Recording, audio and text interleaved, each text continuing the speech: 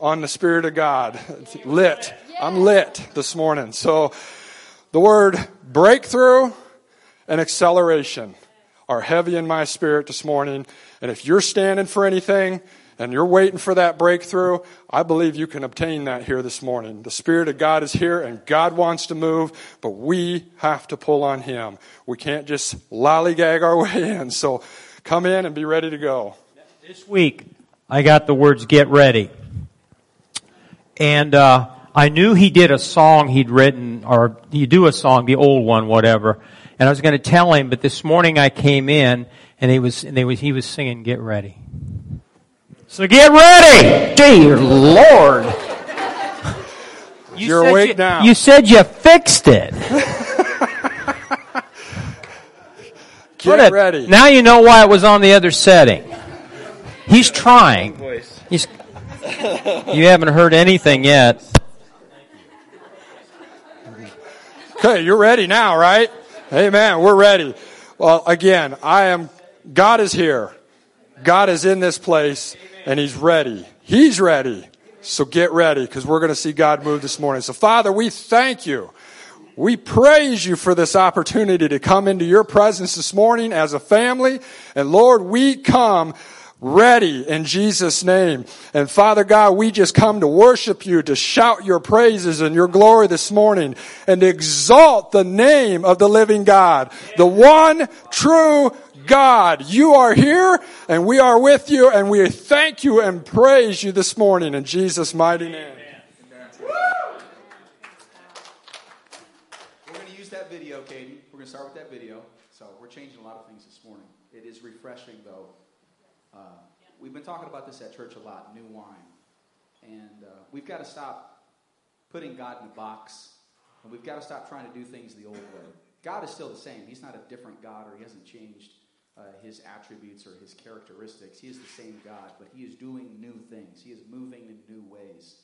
And we're going to experience more of that this morning. Some of you I haven't seen in a while. You can wave back. You know that it's good to see you. Some of you, welcome. Okay. Some of you I know by the Spirit. Welcome back, sweetheart. I'm not waving to you, sweetheart. Behind you. Sweetheart behind you. It's good to see you. It's good to see you. My dad is also here. Don't celebrate too much, but my dad's here. There's a lot going on. And as Pastor said, being ready. God is doing new things, not just at this church, but in the body of Christ. Okay? There are things happening spiritually. There are things that are happening, whether it's in the political realm or the social realm, in our country. There are things that are changing. We are going to do a new song today. We're actually going to do 2 new songs.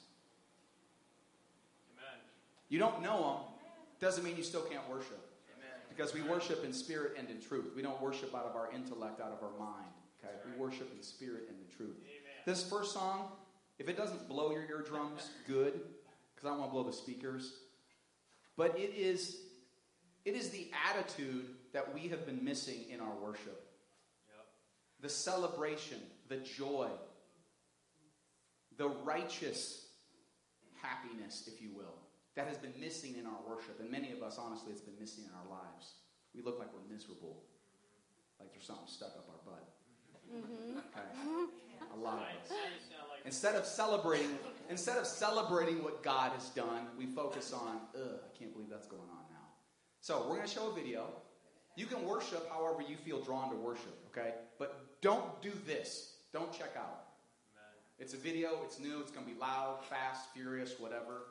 Fireworks, whatever. Okay? Don't check out of worship. Following that song, we are going to do a new song. We haven't even practiced it yet.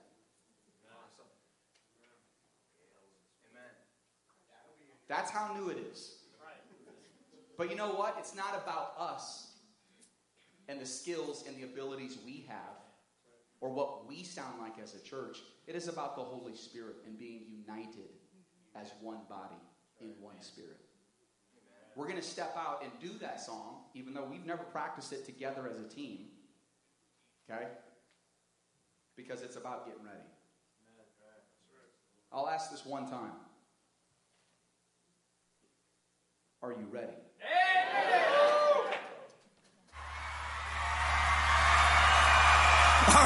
done yet. We got a brand new song for you tonight. See, we actually believe that worship music is meant to sound like good news on the ears of the poor and the oppressed. We believe that worship music's meant to sound like justice. This is a song called Let It Roll.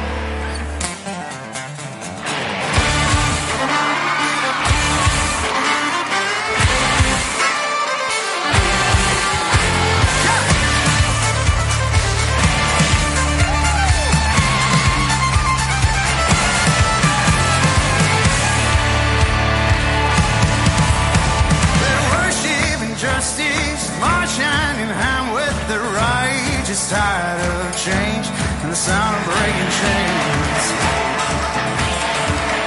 Let the sound of our praises be one and the same as jubilee reclaimed to the sound of breaking chains. Let it roll, roll like a river. Let it roll, roll on forever. Let it roll like a song from the mouth of the grave. The hymns with a mission rise up against depression like protest. Here's our praise, the sound of breaking chains. We'll sing out with passion, that soundtrack to action, the sound the Pharaoh hates. It's the sound of breaking chains. Let it roll, roll like a river. Let it roll, roll on forever. Let it roll like a song from the mouth of the grave. Whoa.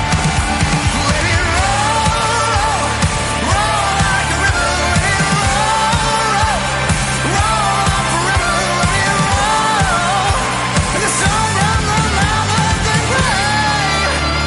Oh, come on.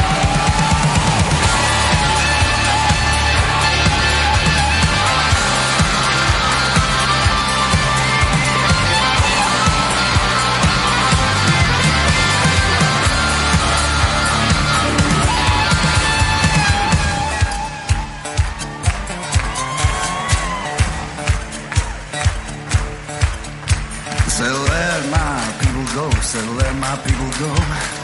Let my people go. Say, let my people go. Let my people go. Say, let my people go. Let my people go. Say, let my people go. Let my people go. Say, let my people go. Let my people go. Say, let my people go. Let my people go. Say, let my people go. Say, let my people go. Let my people go. Let it roll, roll like a river. Let it roll, let it roll like a song from the mouth of the grave.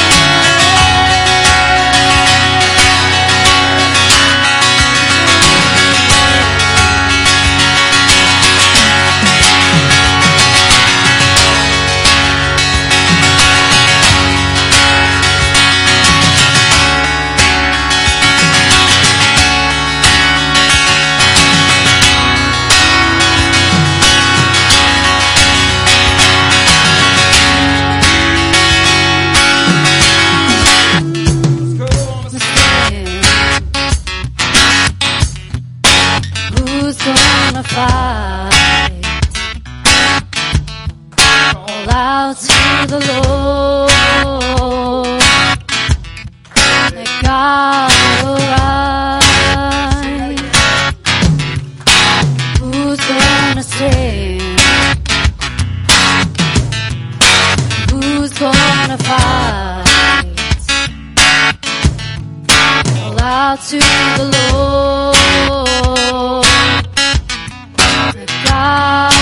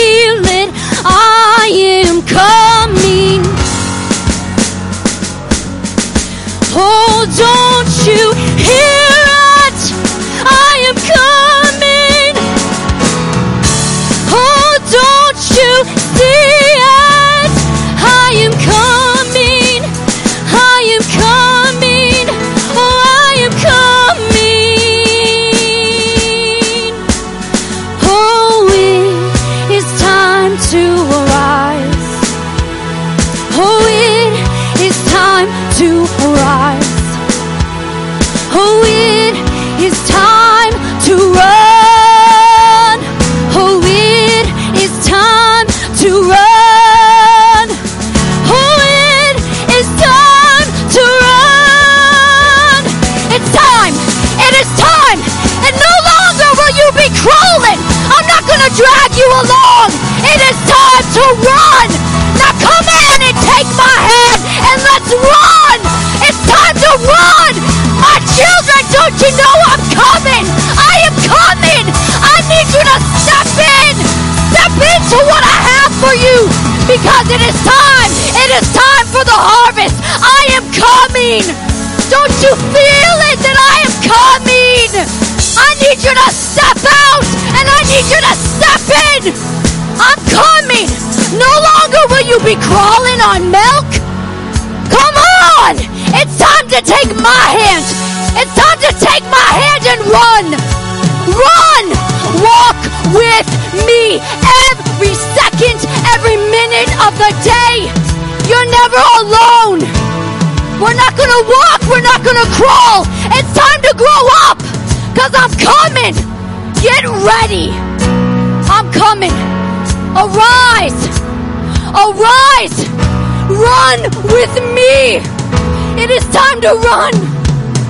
It is time to run. It's time to run. Oh, it's time to run. Oh, it's time to run with me. Take my hand and run with me. Take my hand and run with me. Take my hand, let's run.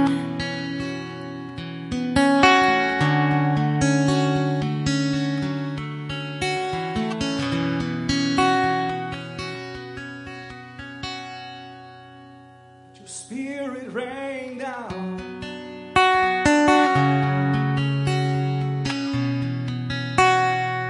Dry and thirsty ground.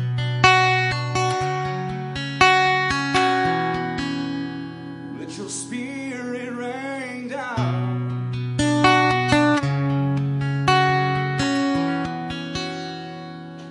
Dry and thirsty ground. Dry and thirsty ground. Lord, let your spirit rain down.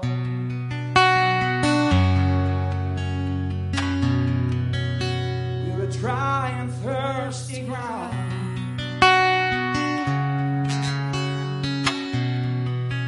Let your spirit rain down.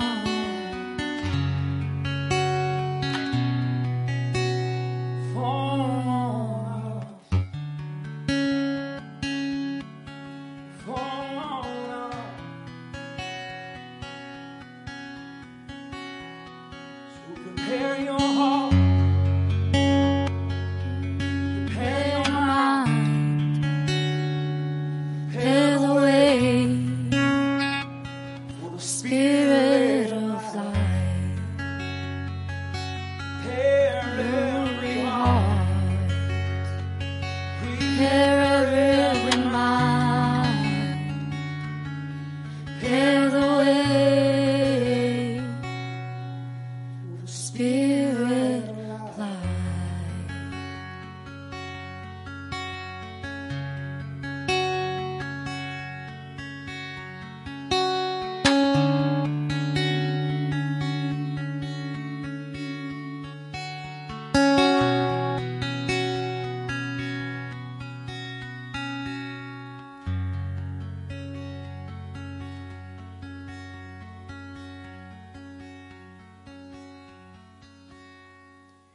We are thirsty.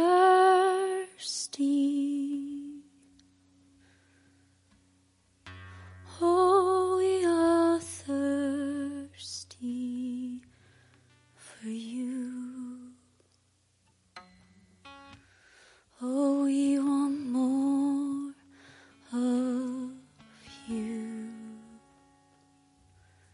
For we are thirsty.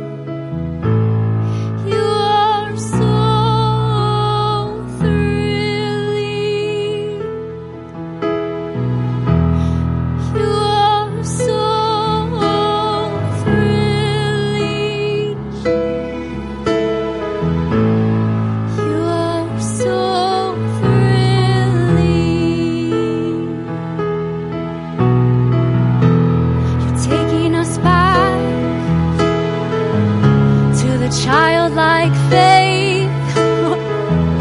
Oh, you're taking us back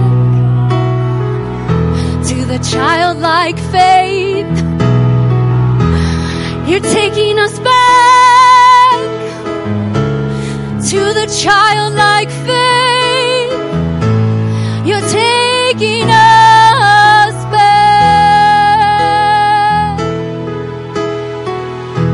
to childlike faith. To childlike faith. You're taking us back to childlike faith.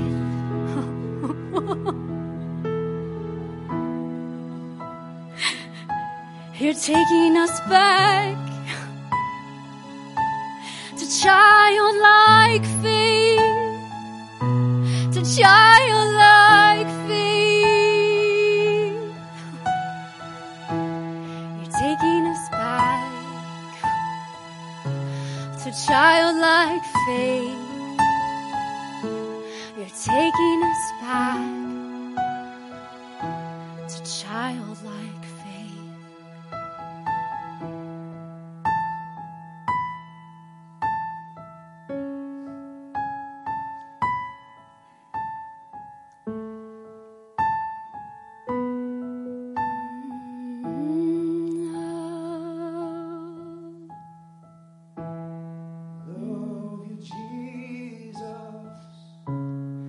Love you, Jesus.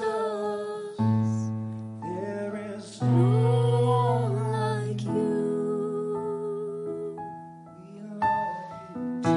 We love you, Jesus. We love you, Jesus. There is no one like you.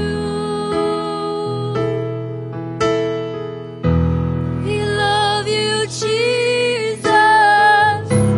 We love you, Jesus. There is no one like you. We come to you, Jesus. We love you, Jesus. We come to Jesus. There is no one like you. We come to Jesus. We come to Jesus. There is no one like you. Come to Jesus. We come to Jesus. There is no one like you. Come to Jesus. Come to Jesus. For There is no one like you. We come to Jesus. We come to Jesus. For there is no one like you. We come to Jesus.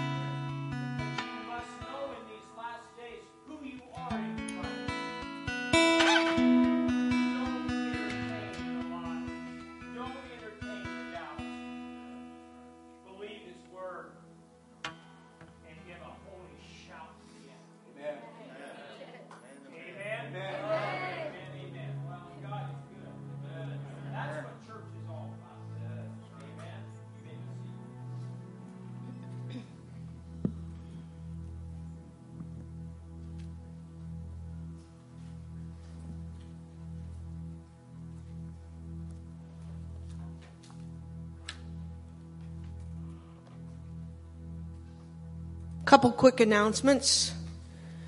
This Tuesday, August 9th, from 6 to 7:30 at the Norfolk Country Club, the Patriots United is hosting a speaker, Professor David Clements. He's also a lawyer. He's done a lot of research study and very knowledgeable on election integrity and the election fraud. And you need to stay. People in Nebraska seem to think it can't happen here. It is, yes.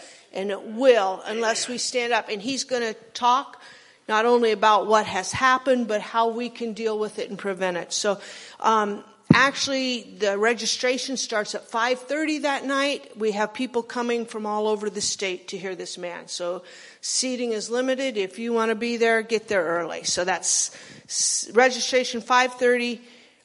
It actually starts at 6 to 7:30, Norfolk Country Club this Tuesday at August 9th. Also, Brad talked about Jesus Day. We are in need of someone that is artistic, that can paint something for us. So, if you can paint, like a picture of Goliath or something, we've got stuff. Get a hold of Mike or me after the service. We'd appreciate that.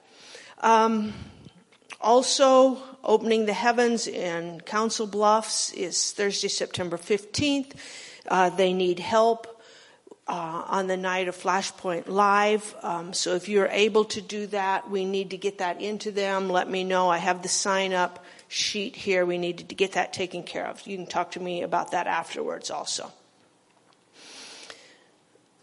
Last week, for years, we have done the antique show at Tilden Prairie Days. And we love it because the community is so involved. They're so together. They have such a good attitude. They understand antiques.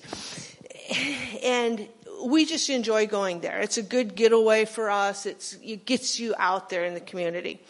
And it's always been good. We did well. We've always done well. We did well this year. But there was a total difference in what we saw this year. Because last year, everybody was upbeat and happy and had money to spend. And this year, there was just an overall, just a dampening spirit of the people. And I kind of noticed sitting watching, we talked about it, but the other antique dealers that have been there for years came up and said they actually had people in their booths that they were visiting with that were angry, they were depressed, they were discouraged, very frustrated. We had people from ranches that are having trouble getting hay that is sufficient. Their pastures are gone. There's all kinds of things going on out there like that. We need to understand that we're the answer. Jesus is the answer. We have the answer. They don't need us to be silly and giddy, but they need our stability and they need Jesus. And we have to understand that. And the harvest is ripe. You've got to understand you are not the harvest.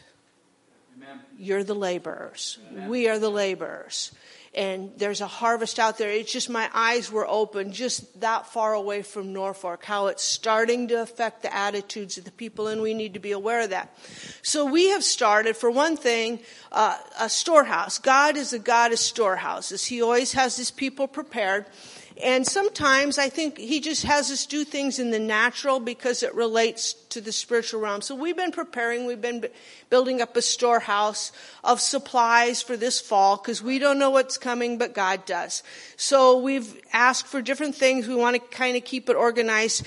And 3 people just recently have told us we need water. So this week we're going to do water. Micah, hold that up. I'd like to have a visual. So the next week or so, if you can pick up some cases of water like that, we are going to have that stored up back there. So this week I was along the flood control. They put up a new park bench that looks out over the flood control. And I went up there this week and I sat and looked. And of all the 35 plus years that we've been here and in the ministry, there was no year better for me than 2019, the year of the flood. And you would think that would have been the worst, but it was absolutely the best year for this church, for me personally. And it had a lot to do, And because I've been thinking, they keep telling us to prepare. We need to prepare. But how do we prepare? And it kind of troubled me. How do we prepare? We don't even really know what's coming. But on August 10th, or March 10th of 2019, we had no idea what was coming here. How did we prepare? Well, for years we sowed seed, just been stable, understood God, learned to get to know God, and that's a major way to prepare. But when the flood came, there was no way that sandbags would have held it. There was no real preparation we could have done, maybe gotten the chairs up. But you know what prepared us for that year? We had to be totally dependent on God. And our dependence on Him allowed Him to just wash away everything old, bring in everything new, and allowed Him to bless us and work in us and for us. And we have to have that mentality now. That was a natural thing. We are going into a flood season. There's a harvest out there. God's going to do that. The number one way we can be prepared, I believe, is by learning to be dependent upon Him. So, get to know God. Spend a little extra time. Get to know Him through His Word. And just go back and rehearse the good things He's done in your life. And just learn, no matter what, just be dependent upon Him, because there's no way we can comprehend everything that's coming. I was sitting on that bench and looking, and a young girl came up and talked to me.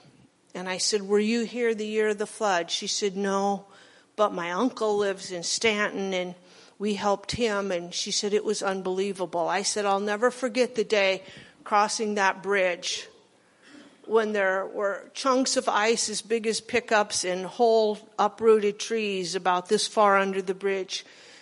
You just had to be dependent on God." And I think spiritually that's right where we are now. The more we can just rely on Him, depend on Him, trust in Him, and just do what we know to do, He'll take care of us. So this morning, as you have tithes and offerings, ushers will receive the tithes and offerings. Remember that God is a big God. He can always, what He did for us, what He supplied for us after that flood was totally incomprehensibly amazing. And you had to stand back and look at it to appreciate what He did. And He can do that for us, and He's going to do that in the future.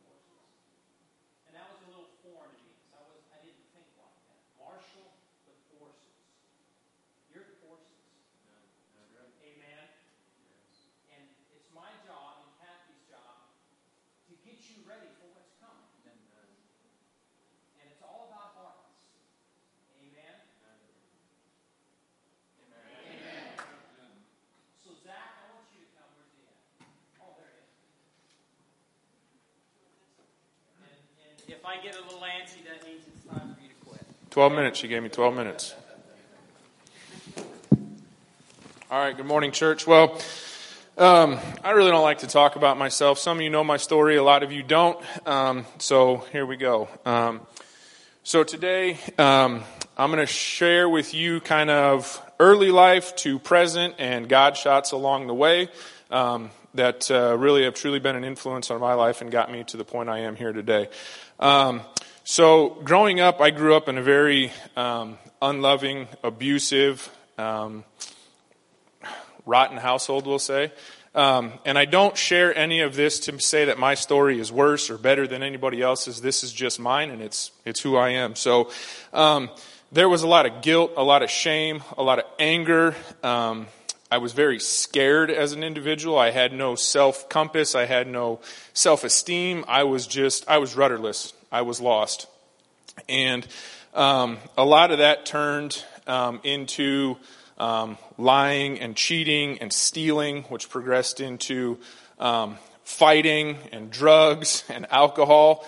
And by the time I was a teenager, I had my uncle summed it up best. He said, "You have gasoline running through your brains or running through your veins and a blowtorch for a brain, and it's only a matter of time before the two meet."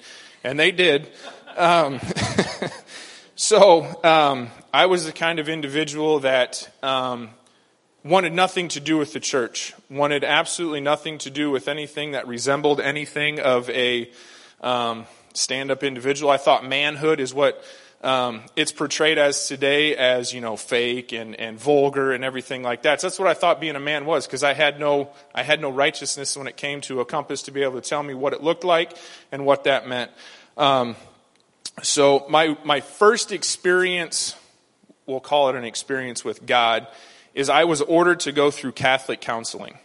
And for somebody that had no background with the church, had no background with who Christ was, had no understanding of the love and the joy and the happiness that comes from being saved, I was thrown into this room with this pastor, I don't even know what they're called, preachers, fathers, priests. See, that's how much experience I had with it. And was lectured about shame and guilt and punishment and betrayal and just hammered over me how bad of an individual I was. And anybody that has a rebellious spirit, when you hammer that into them, it's only going to send them farther the other way. And that pastor or priest, there we go, I'll remember that.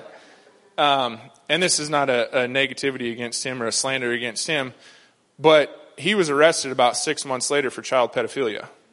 And that was the individual that was sitting there casting on me everything that was wrong in my life. So that really sent me just off the deep end. I got into drugs really heavily and made a lot of really horrible choices. And ultimately it came to a head on November 18th of 2004 when I got arrested. And that moment right there, honest to God, saved my life. I would not be here if that wouldn't have happened, and I can tell you that with 100% certainty. From that point on, I'm not saying I had it all figured out. I still stumble every day. But that was a true turning point in my life, looking back now, that I can identify God was there with me that night. And at the time, obviously, I didn't feel that way because I was upset, I was mad, I was PO'd because I just got arrested and I couldn't go party like I wanted to that night. And I got arrested on pretty serious charges. I was arrested on 3 felony charges that night. Possession of marijuana with intent to distribute, possession of illegal firearm, and assault on an officer. Not a good individual. So made it down to Madison County, and they set my bond pretty high. They didn't want me to get out. There was no way I was going to come up with $10,000 to be able to clear bond to get out. Now, mind you, I was 18 years old at this point in time. And I remember standing in Madison County in a stainless steel mirror, in an orange jumpsuit, and I just thought, this isn't how it's supposed to go.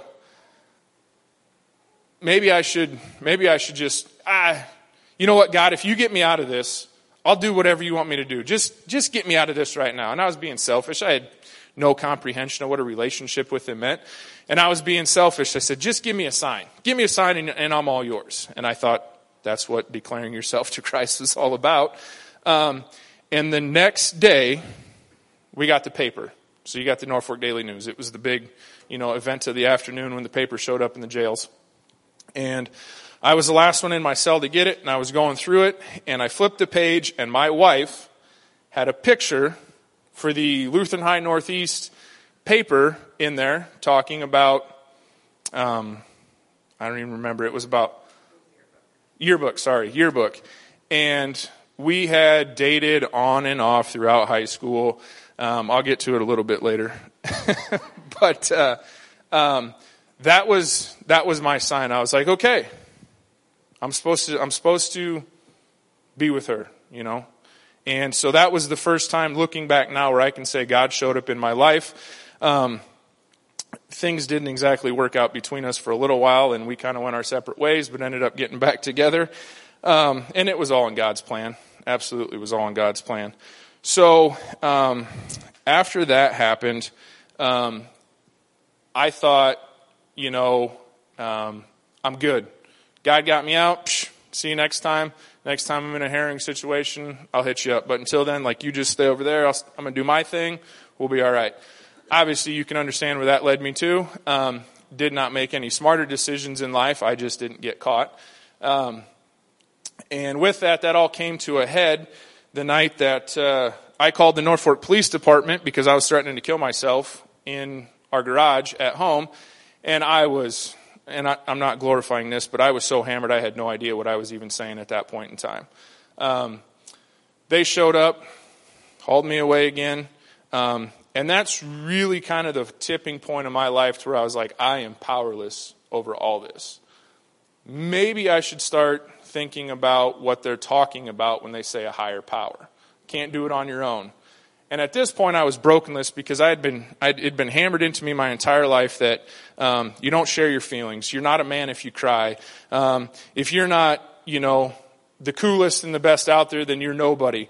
And it was all these false identities that I tried to live behind and mask and everything. And finally, I was just ready to be done, and I took it off. And so still didn't have a church or anything like that. Thank God we didn't have kids at that point in time because the trauma that they would have seen and been through. So eventually, I quit drinking, and I went on 7 years of sobriety, and I grew up. And I was forced to grow up because of, one, the life lessons that I had and the goals that I started to develop in my mind of, man, I don't want to be that guy anymore. There's something else out there. Amen. And I wanted to go find what that something else was. And so I just figured that I would just start making better decisions. Well, if this is wrong, then I'll just make the right one. Still wasn't committed to Christ at that point. And then we started having kids, and I had pouring myself a drink to pouring myself into work. I would work 120 hours a week. I would be the first one there. I'd be the last one to leave. If there's anything that needed to be done, I did it. And that's what I thought I was supposed to do. But really all I was doing was replacing one addiction with another is all I was doing. And so that all kind of came to a head when I'm going to say my first mother-in-law, but passed away unexpectedly. And I had been offered a promotion to move to Wisconsin. Anyways, I told them I couldn't take it, and they said, you either take the promotion or your career with us is over. I quit that day. And from that point on is when I really started to get hungry for something else. There's got to be something filling this void in my life. So my father-in-law, Rich, was going to church at the time, and he was, you guys should just come check it out. Just come check it out. And Kayla was like, well, maybe we should do it for the kids. It's probably a good thing to do for the kids. And I walked into that first service, and there was hands raised, and I went, really? This is where you brought me? Really this? And then the worship minister got up there, and he did his thing, and he started crying during worship, and I was like, I'm out of here. Ain't nobody loves anybody that much that they're going to cry over something like that, over a song? No, you're crazy. And then God started to work on my heart. And I can still tell you the exact carpet square that I was standing on when it started to happen. The sermon for us had been about the Good Samaritan on the road to Galilee. And the kids had learned about that also. Well, they had a little or a little red heart that had a Band-Aid on it. And I asked Raylan about it, and he's like, oh, we learned about the hurt man on the road. And I was like, wait a second. They break it down so my kid and me can have the same conversation? Because I got a monkey brain when it comes to this point in time, dealing with Christ and all that kind of stuff. And if my kid can get it at 3, I can probably understand it. And that process really started to come along and develop. And I finally felt like I had somebody that loved me. And I don't say that because I didn't have people that loved me. I say that because I never felt that security around my heart that Jesus can only provide. And once that started, man, I was all in. I was like, this is it from now on. Like, there's no other way to live. And I'm still human. I still make mistakes. I'm still a bonehead. So don't think that I got it all figured out, because I don't. But from that point forward, I truly set on a path of like, okay, it's not about me. I'm living for something greater than this, and I was made to thrive in this. So through that, ended up, still had a lot of guilt and shame through it. So I put off being baptized. I was like, well, I don't know enough Bible scripture. Or I don't know enough answers. And if somebody came up to me and asked me if I'm a Christian, I know who Christ is. That would be my response to it. And it finally got to the point, and I'll never forget it, there was an altar calling at our previous church, and I was on security there too, and I was standing in the back, and I felt like somebody had a string tied directly to my heart and was pulling me down there. And I sat there and I fought it and I fought it and I fought it, and I left that day from church feeling absolutely defeated because I didn't obey and listen then. The next week, my wife came to church, and she was helping in children's ministry, and she came up to me and she said, we're not leaving this church today until we're baptized. I said, I don't know. And she goes, no, we are not leaving until we are baptized today. Happy wife, happy life. All right, let's do this. So September 18th of 2018, we decided that it was right for us to get baptized. And we got baptized, and it was full immersion. I tell you what, I came up out of there, and I had a feeling inside of me that I'd never felt before in my entire life. I had a buzzing in my body that I couldn't explain, and I couldn't tell it to anybody because I just thought they would think that I was weird. Knowing now, that was the whole infilling of the Holy Spirit right then and there, and I didn't understand it. So fast forward a little bit unto 2020 when COVID hit. I had gone into a deep spiritual battle with the church that we were at because of the things that they were asking us to do. The first day that everything closed down, I was the one that got nominated to stand at the doors and tell everybody that came up that the church was closed and they couldn't come in. I know I'll answer for that someday, and I'm okay with that. And right then and there, I knew that there was something more out there and that there was something deeper than what we were experiencing. And so I started to pray, and I started to pray, and I started to pray. And I asked God for 3 signs. And the first sign is we came out here when Harvest was still doing the worship services outside. And we pulled around and pulled up, and I was reading some scripture out of my Bible before service started. And I'd set it up on the dash, had the windows down. Big gust of wind came through, rattled a bunch of pages in my Bible. I was just going to reach up and snap it shut. And I thought, I'm going to read what it's at. And it was on Matthew 9:16, where it's talking about the wineskins. And I was like, oh, okay. So I read it. 15 minutes later, that's the exact passage that Mike preached on. I said, okay, I'm paying attention now. You got my attention. What do you need? And through prayer and discernment at the time, got my other 3 signs, and we made the decision that we were coming home. We were coming to Harvest. Now, understand that my relationship with Mike and Kathy and Micah is different than probably 95% of your guys is in here. And that's okay, and I'm not saying it's better, but I knew them for 8 years and lived by them before I even knew they were pastors. I had no idea. I was standing there talking. I just thought he was a junker. I was standing there talking to him one day, and I said, do you remember that conversation? I said, what do you actually do for a living? And he goes, I'm a pastor. No, you're not. You? I know your family, dude. Come on. It was, no, seriously. So I had no idea that they were even, And so when I say we came home, I mean it, because as soon as we hit those doors out here, our hearts just felt at peace. And everything from that point forward has been a mixture of signs of God after signs of God after signs of God after signs of God. And I'm not saying that it's been easy, but it's been the most rewarding journey I've ever been on in my entire life. And I can tell you with 100% certainty that my worst day inside of the book is still 100 times better than my best day outside of it. And because of that, Christ has allowed me to do some pretty amazing things and has allowed me to experience some very amazing things with you all. So I didn't have a lot of role models growing up. And so I always struggled with that when I had kids of, gosh, am I going to be the man that I'm supposed to be? Like, I know what the wrong thing is to do, but that didn't mean I knew what the right thing to do was. And I still, struggle with that. But I realized that because of that, God has placed people in my life, or in our life, that have filled the void where others failed. And I'm not saying that in a derogatory stance towards my mom or anything. I think she did the best job that she could. It just wasn't how it was envisioned to be, I don't think. And so, there's people sitting in this room right here, right now, that are a huge part of that journey. My father-in-law, when I was 16, he fired me because he found out I was dating his daughter. And now we're business partners together. It's a little bit more complicated. I wasn't exactly a stand-up individual employee at that point in time either.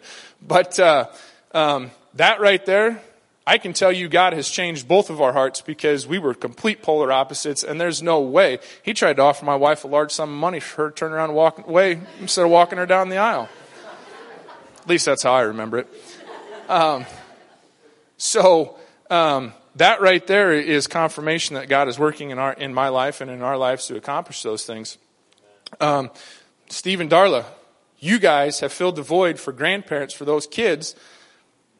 And it was so natural that it blossomed. I mean, that's Papa Steve and Grandma Darla. And Steve, I can tell you guys right now that if Steve had not badgered me and bugged me and pestered me for so long about, you got to have a relationship with Christ. You got to have a relationship with Christ. It's all about having a relationship with Christ. I'm like, geez, man, all right, I'll go. Calm down. But if it wasn't for those conversations and afternoons spent in his insurance office talking and drinking, 8-day-old coffee that had been rewarmed 14 times, and learning and growing through all of that, going to Via de Cristo and experiencing that and truly understanding on a soul level what it means to have a relationship with Jesus Christ. And if you can't have that or don't have that, your life's going to be in complete chaos after that, because it's all dependent on what your relationship with the Father is and how that starts. And that's the most important thing. Everything else will be in line after that. You taking me to that experience after I turned you down the first 2 years, because I was like, dude, I do not want to go sit in the basement of some place for 3 days and listen to a bunch of old people talk. Like, I got other stuff I can be doing, And I went, and it's a focal point of my life and in a changing pattern of how I got there. I relate a lot of stuff now back to the outdoors and my experiences in the outdoors, because when I was growing up, if I didn't want to get beat, I would just run outside to the outdoors where I couldn't be found, because then I was like, well, at least if I'm lost out there, I can't be getting beat at home. But I didn't have a mentor or anybody that showed me or taught me those things along the way. So Lonnie, when you asked to take the boys out to go fishing, as happy as you made those boys, you made my heart smile in a way that I don't think you'll ever understand, because you exposed them to something, fishing from a boat, that I've never done in my entire life, and knew that they wanted to do it. So you helped fill that void. Micah and Caleb, you guys have stood in for those boys as uncles in ways that you will never understand until you have children of your own, probably someday. And when you see your children interact with somebody that could easily blow them off and not take the time to do it, but you pour into them in a way that makes my heart smile. Scott, when you came up and you talked about that day when you came up and said, hey, I had a vision about you and your family, and it was Ephesians 6:10. And what did I tell you after that? I was like, what? Dude, I've been praying over that verse for about 6 months. And he came up and he confirmed it for me.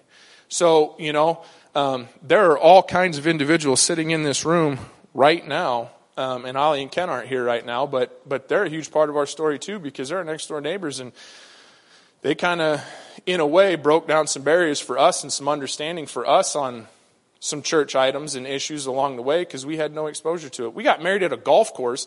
I've golfed one game of golf in my entire life, but we didn't want to get married in a church, so we got married at a golf course. Like, hey, you wanted real. This is what you're getting, Mike. And so through all this, what I'm trying to get at basically is that there's a few things that I've learned along the way. And one of them is that I have three life verses, is what I'll call them. First one is Isaiah 6:8. Second one's Matthew 9:16, and the last one's Ephesians 6:10. And each one of those has a little bit of a different story along the way. Obviously, the wineskin one, I really understand now, because we've been talking about it for the last 3 weeks. Now that's coming to fruition. Now I'm understanding, okay, now I know why we were called to harvest. And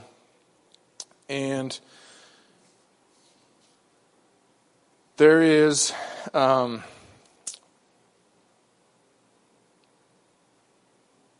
there's a bunch more that I could go into, but I'm going to wrap it up. Everybody in here has played a very vital role in our journey here. And God lines up pieces years in advance before we even know. And eventually he just grabs that string and pulls all the puzzle pieces together. And I'm starting to see all of those puzzle pieces go together. Grandma Cammie, I can't leave you out either, because you've been a stand-in, not a stand-in, but a stand-up for those kids in a way that if you were to ask somebody to draw up the perfect grandma, we got Grandma Cammie. So, and then, there's other things along the way too. Politically, I never would have gotten involved politically, and I'm trusting God completely on this, because Fred Weebelhaus called me, who was a previous city councilman, and he said, I'm stepping down, I want you to be my replacement. And I kind of laughed, and I was like, I've talked to him one time, like, dude, I'm fishing right now. I'm more worried about catching fish in Colorado than running for politics. And I said, and why me? And he said, it's been revealed to me that the council needs a man of faith, and I want it to be you. And I was like, yeah, I don't think I'm that guy. And then it was revealed to me. And now, I'm not saying that I'm going to win, but I know what I'm supposed to do through all of this. And I know that what my purpose and plan is in all of this. So there's just another confirmation along the way of, God being present and engaged. And Patriots United is another one. Mark Albin being involved in that. Mark Albin was my attorney 18 years ago for my felony charges. And I just thought he's a lawyer in it for the money or whatever. And when I went up to him at Patriots United and started talking to him and thanked him for taking the time and the opportunity, come to find out, he's a devout Christian too. Tells you the day he was saved, the whole story of how he was saved, and there was another confirmation along the way that God was working through it the entire time, even when I couldn't see it. So I'm going to start rambling at this point, but I'll finish with this. If you ever have the thought or idea that no one knows how hard it is or no one knows my experiences, just remember Christ died for us while we were all sinners. So it doesn't matter where you've been, what you've been through, your past. Only matters where your heart is right now and where you're trying to go with it. So don't ever don't believe that doubt or that fear or anything that Satan puts in front of you. Just know that by the blood of Jesus we are all saved, and all we have to do is ask for it. It's so easy, but we complicate it so much. And the last thing I'll leave you with is, never forget, he will take the biggest mess and turn it into the biggest message. That's good.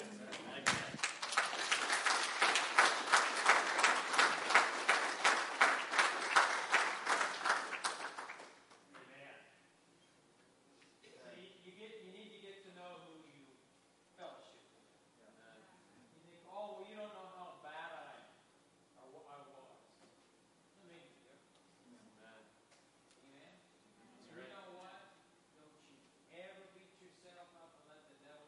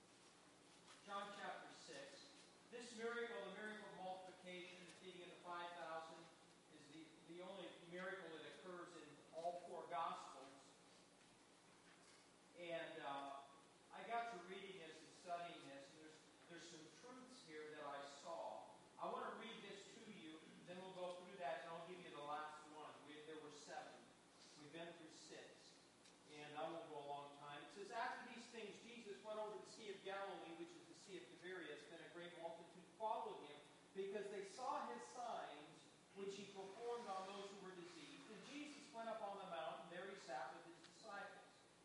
Now the Passover feast of the Jews was near, and then Jesus lifted up his eyes and seeing, everyone say seeing, a great multitude coming toward him. He said to Philip, where shall we buy bread that these may eat? But this he said to test him, for he himself knew what he would do.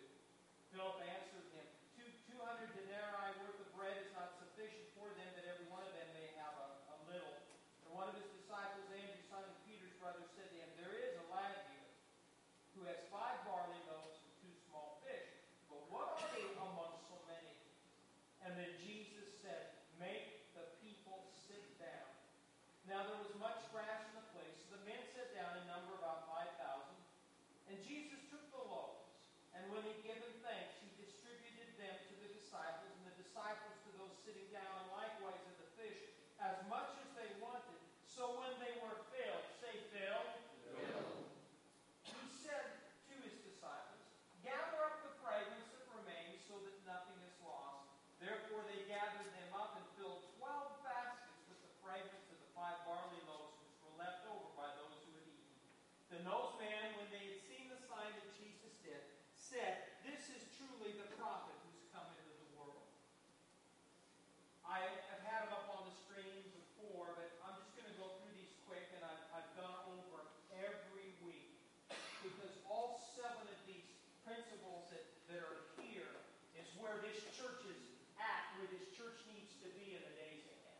Amen. So they're all important. That's why I use the word must. Number 1, Harvest Church must see society's lost sheep. He was a lost sheep. Somebody saw Zach Steiner. Then discern their needs and minister the love and compassion of Jesus Christ. Number 2, Harvest Church must raise up leaders, say leaders, who are problem solvers. See, I just don't need leaders. I need leaders who can solve problems. Because the preacher wasn't meant to solve them all. I need to be good cop, you need to be bad cop. Because I've been bad cop. This preacher's probably been bad cop too. But you need to take some of that load off of the preacher. So I can get along with God and get direction. Harvest Church must raise up leaders who are problem solvers, men and women with initiative. Say initiative. Who can think for themselves, be aware of their situation, and come up with viable solutions. Those are the kind of people we need. Number 3, in this great end-time revival, and this is so important, the church must recognize that our youth, say youth, possess the gifts we need. See, there was a lab there. One of the disciples was aware there was a lab there that had a small picnic lunch. These people, the young, they'll be anointed with a special grace to be a witness and support the body of Christ. So important, young people. Give them a chance. Amen? Number 4, the people of Harvest Church must learn to obey God and let their gifts be used. Jesus gave his disciples specific instructions, and they didn't argue with the master. They just did. And every preacher deserves people, needs people to just do it. Amen? Number 5, Harvest Church must learn to effectively organize and delegate. And folks, we're here right now, in this hour. We've got to organize, marshal the forces. Every one of you need to know your gifts. If you don't know your gifts, you'll find out your gifts. Put our gifts together, and then go out and reach people. Bring them in here. Amen? And help them grow up spiritually. Everyone is here is important, and there's no excuse in the days ahead. That's good. Amen. No excuse. Number 6, Harvest Church must recognize that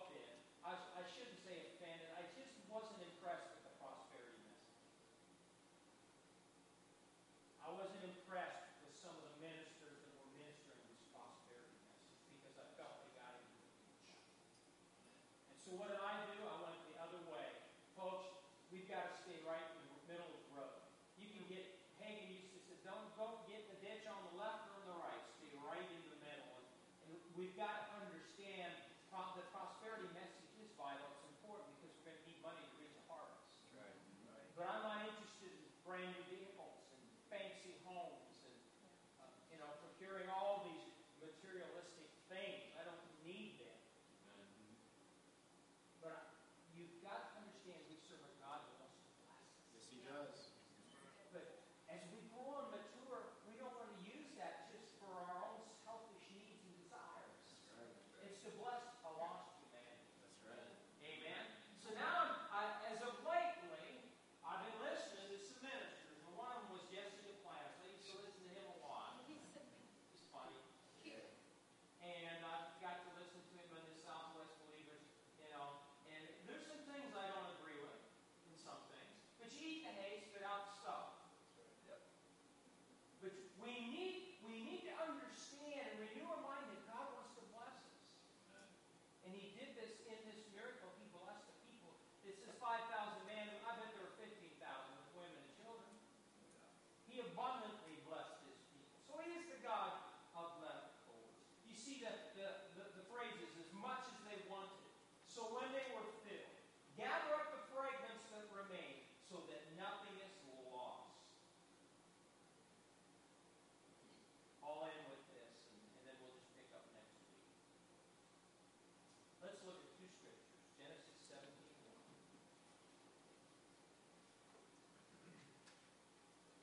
Because I want you to leave today knowing that God loves you. He wants to bless you. He wants to meet your needs. He wants to bless you so abundantly so you got something left over to bless people with. I was so blessed yesterday. One of my favorite restaurants is Divots. No, it's Culver's. I just like the way you run your store. I like your people. You train them. They're friendly. So I went yesterday and went in there, and it was so busy. They had so many people on the counter. I got in shopping for all over to the drive-thru, and I was out of there in probably 7 minutes. But I like to see people that I love blessed. And so in the days ahead, even though we live in tough times and a lot of things are going on, I know that God's Amen. Amen. He's going to bless your business. He's going to bless your community. It says, when Abram, verse 1, was 99 years old, the Lord appeared to Abraham and said to him, I am what? Almighty God. Walk before me and be blameless, and I will make my covenant between me and you, and will multiply you what? Exceedingly. Now in the margin of my Bible for Almighty, it says El Shaddai. El Shaddai. You can discover the nature of the Father by looking at His name. El Shaddai. The God who's more than enough. The all-sufficient one. The all-bountiful one. The strength giver. The satisfier of His people. Hallelujah. See, what blessed me? You can read sometimes the Bible, you overlook things. But in John 6, it talks about how He multiplied the food, but He gave them as much as they wanted. Not just, you go to restaurants, you get a little bit. As much as they wanted. That's the God we serve, as much as you want. Amen. Thank you, Lord. But just don't get greedy. Amen. Use the leftover to bless people. Right. Amen. Now, look at Genesis 22. This is the last scripture. And then we'll go. Genesis 22. God is a God who blesses His people exceedingly abundantly above all that they might ask or think. Genesis 22, verse